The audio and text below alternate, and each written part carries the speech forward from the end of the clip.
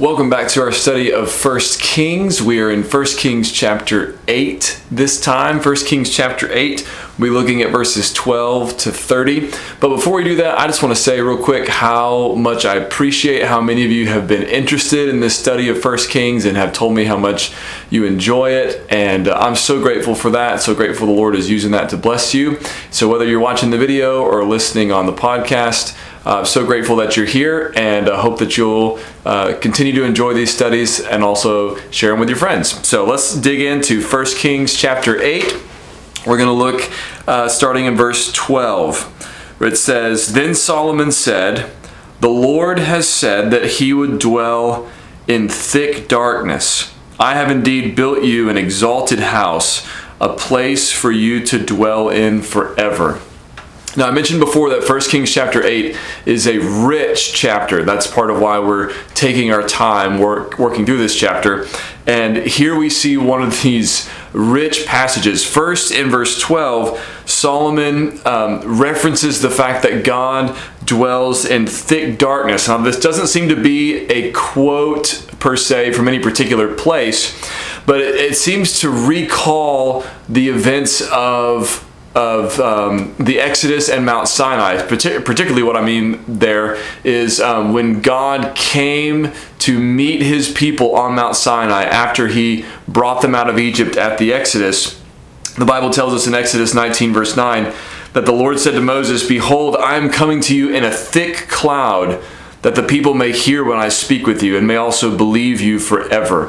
And so God, remember, came on to Mount Sinai, and there was thunder and lightning and clouds and whatnot. And then after he spoke the 10 Commandments to them, Exodus 20:21 says, the people stood far off while Moses drew near to the thick darkness where God was. So that seems to be the event that Solomon is referring to. Deuteronomy 5 describes the events that way as well, where there's this thick darkness associated with God's coming onto Mount Sinai and speaking to Israel. In Psalm 18, where that event is described in poetic terms, we're told thick darkness was under his feet. He rode on a cherub and flew. He came swiftly on the wings of the wind. He made darkness his covering, his canopy around him, thick clouds dark with water. And then Psalm 97 verse 2 says, "Clouds and thick darkness are all around him.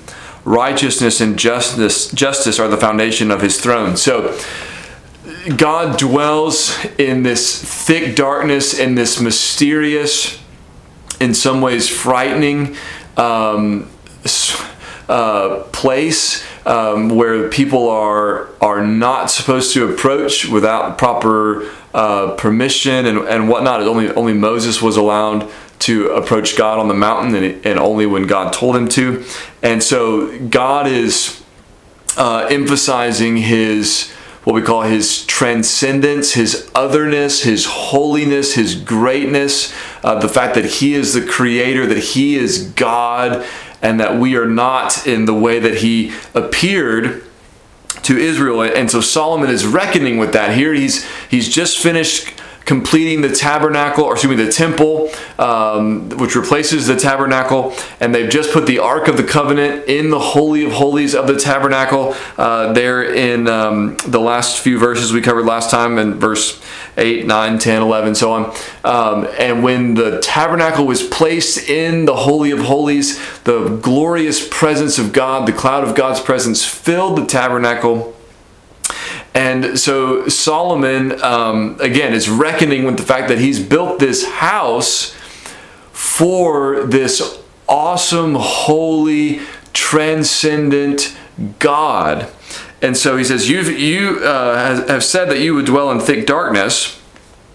But then he says in verse 13, "I have indeed built you an exalted house, a place for you to dwell in forever." So can the God who came in such terrifying power on Mount Sinai to speak to the nation of Israel, can that God dwell in this house that Solomon has made? Yes, it's an exalted house. It's a beautiful, glorious, wonderful house, but it's still a house. And in comparison with God, it is a dinky little thing.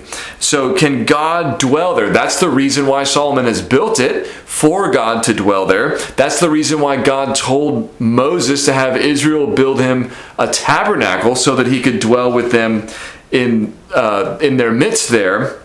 So in one sense, of course, the answer is yes, of course God can and will dwell in the temple as he dwelt in the tabernacle. That was the reason why the cloud of his glorious presence came and filled the temple.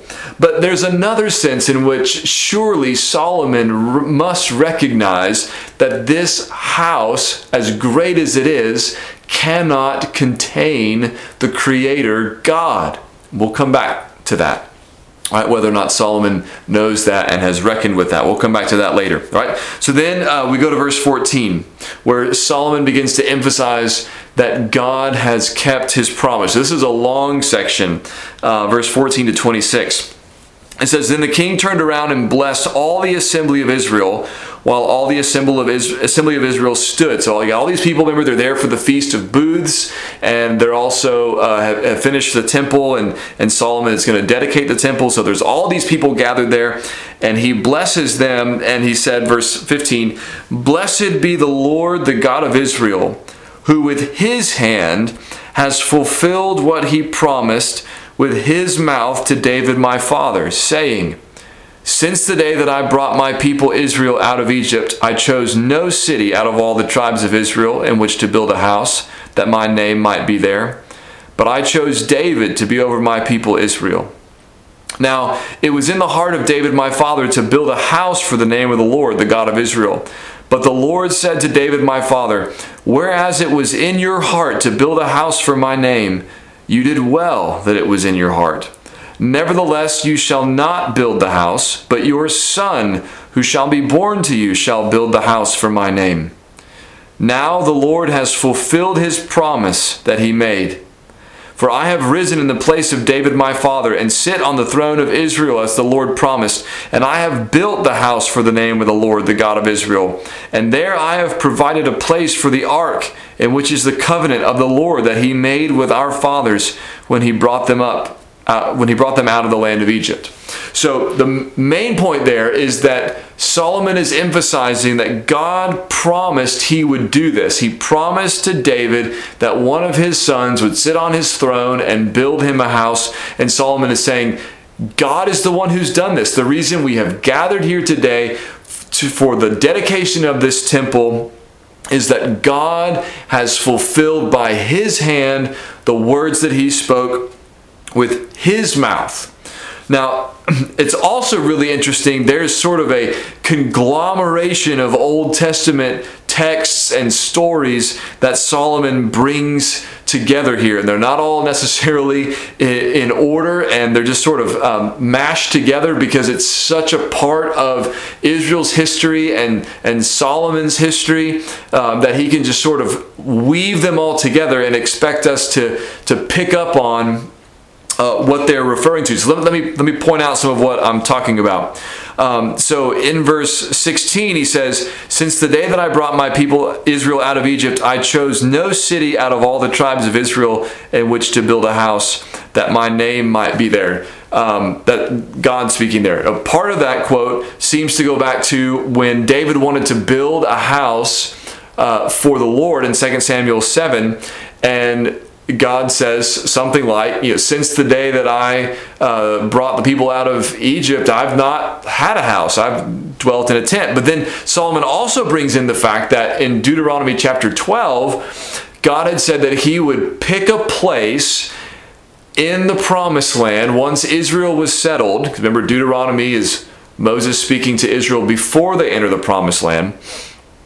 He said that he would pick a place once they entered the promised land where that would be the central location for Israel's worship. No longer would people be worshiping hither and thither and yon, but there would be a central location where God would put his name and where his people would worship. And that is coming to its fullest fulfillment so far now that Solomon has built a temple in the city of Jerusalem, in the city, at the city of David, and that the Ark of the Covenant has been brought there, and that God has filled that temple with his presence, signifying this is the place where God is going to dwell in the midst of his people. So now worship is being centralized for Israel in the city of Jerusalem.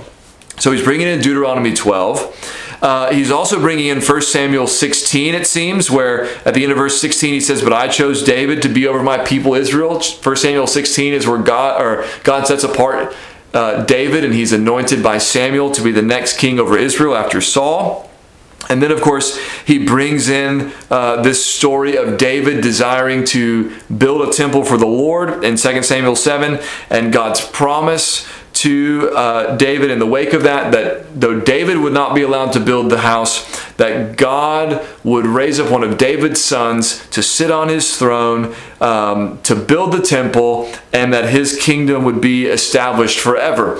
And so think about, as the people of Israel are gathered there outside of this beautiful temple, probably unlike anything they've ever seen, and Solomon says, God did this. God promised my father that one of his sons would be seated on his throne, and here I am as king, that his son would build a temple for the Lord, and it's just been completed. We are here to dedicate it, and that the kingdom of David through his son on his throne would be established forever.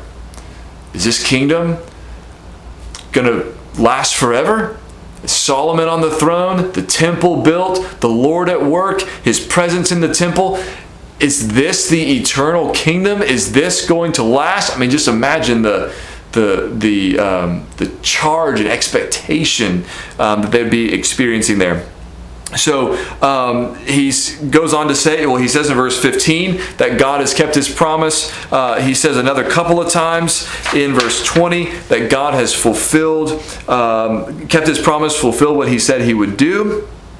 Right, and then even in verse 21, he again brings the Exodus back in by saying, "And I have provided a place for the Ark of the Covenant," where the tablets of the testimony that have the covenant that God made with Israel through Moses is written on there, and that's here in this house. So we're in continuity, right, with that story that goes all the way back to Exodus as we are celebrating the Feast of Booths, dwelling in booths just as the people of Israel dwelt in tents in the wilderness all those years, and now that ark has come to rest in the temple, which replaces the tabernacle. And then in verses 22 to 26, Solomon basically reiterates those promises to David and prays to God and says, keep keeping those promises, right? So verse 22 says, "Then Solomon stood before the altar of the Lord in the presence of all the assembly of Israel and spread out his hands toward heaven and said, O Lord, God of Israel,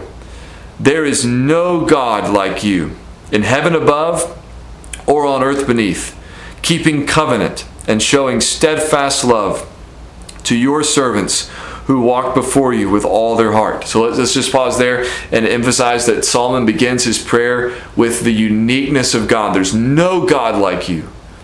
Not in heaven, not upon the earth. There's no God like you. You are a God who keeps covenant. You are a God who is faithful, who keeps steadfast love with your servants when they obey you, when they walk before you with all their heart, he says.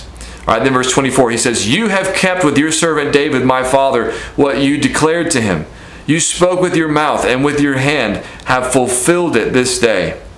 Now therefore, O Lord God of Israel, keep for your servant David my father what you have promised him, saying, You shall not lack a man to sit before me on the throne of Israel, if only your sons pay close attention to their way, to walk before me as you have walked before me.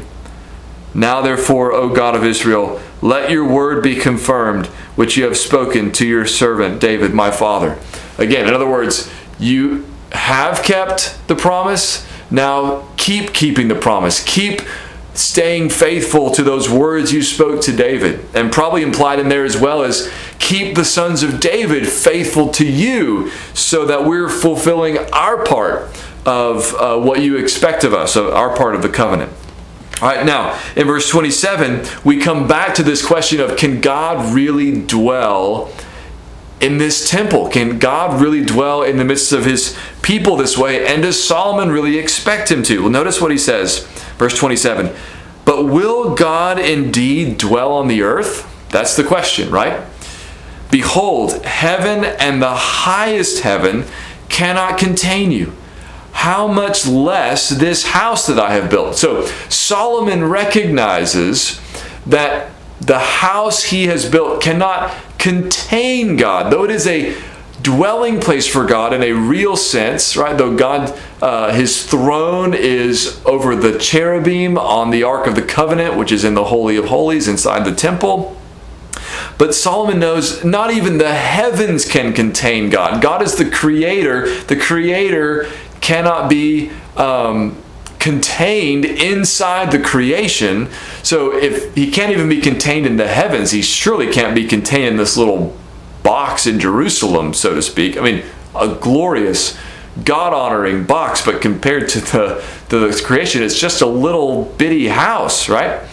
And Solomon recognizes that. So what's the point of the temple then? If God can't be contained in it, does he dwell in it in any real sense? Well, clearly he does, right? Because the cloud of his presence has come to dwell in the the temple, signifying that God does dwell there in a real sense, a limited sense, right? In the sense that God is not limited to this one place. Right? So it's not that he's contained there, but he does dwell there in a particular way. And then verse 28, he says, yet, so even though you can't be contained by this house, yet have regard to the prayer of your servant and to his plea, O Lord my God, listening to the cry and to the prayer that your servant prays before you this day, that your eyes may be open night and day toward this house, the place of which you have said, my name shall be there, that you may listen to the prayer that your servant offers toward this place, and listen to the plea of your servant and of your people Israel when they pray toward this place, and listen in heaven your dwelling place, and when you hear, forgive. So, the temple, though it can't contain God, it is still the real God-appointed center of Israel's worship. As one scholar likes to say, the temple is the meeting place of heaven and earth, right? So this is where God and his people meet. So Solomon says, God, I want your eyes, I'm asking for your eyes to be on this temple day and night. The God of Israel neither slumbers nor sleeps, the Psalms tell us.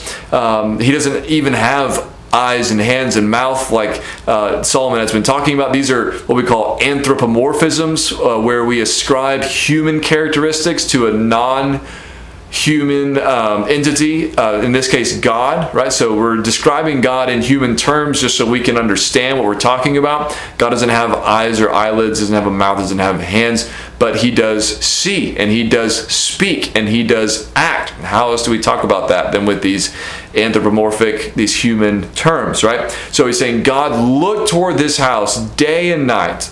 Let your focus be here so that whenever we pray toward this place, because this is where you've directed our worship of you, you've directed it toward the temple. Come and bring your sacrifices to this temple. We're going to pray toward this temple. As we focus our attention toward this temple in worship of you, we ask God that you have your eyes always here, so that when we pray to you facing this temple, you will hear and you will forgive.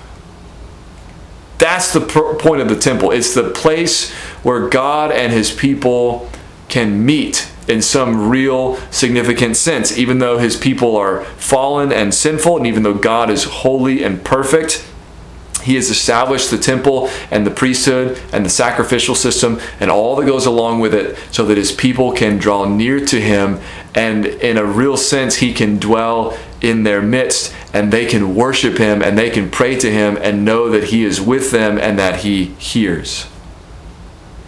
But as we have said over and over and over and over again, God has superseded the temple by sending his own Son in the flesh, God himself dwelling among us. Jesus said that he was the temple. He spoke of the temple of his body in John chapter 2, destroy this temple, in 3 days I'll raise it up. He's the fulfillment of the temple.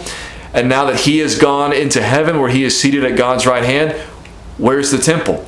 God has sent his Holy Spirit to dwell inside of believers. That's why 1 Corinthians says that we are the temple. Believers, the church, we are the temple of the living God because God himself is now dwelling in us. And so we shouldn't be surprised to hear Jesus say to the woman at the well in John chapter 4, verse 21, "Woman, believe me, the hour is coming when neither on this mountain in Samaria nor in Jerusalem, where the temple was, will you worship the Father." You're not going to go to either of those places for worship because worship is no longer going to be designated by a place. You don't have to face a certain direction when you pray. You don't have to be in a certain building to pray. You don't have to come to a church building to pray. Why? Because the Spirit of God himself is dwelling in you. And because in Christ, by the Spirit, you and we who are Christians, right, we are being built into God's dwelling place. This is how Paul says it in Ephesians 2, verse 22. He says, "In him," that is in Christ, "you also are being built together into a dwelling place," a temple, a tabernacle, "for God by the Spirit."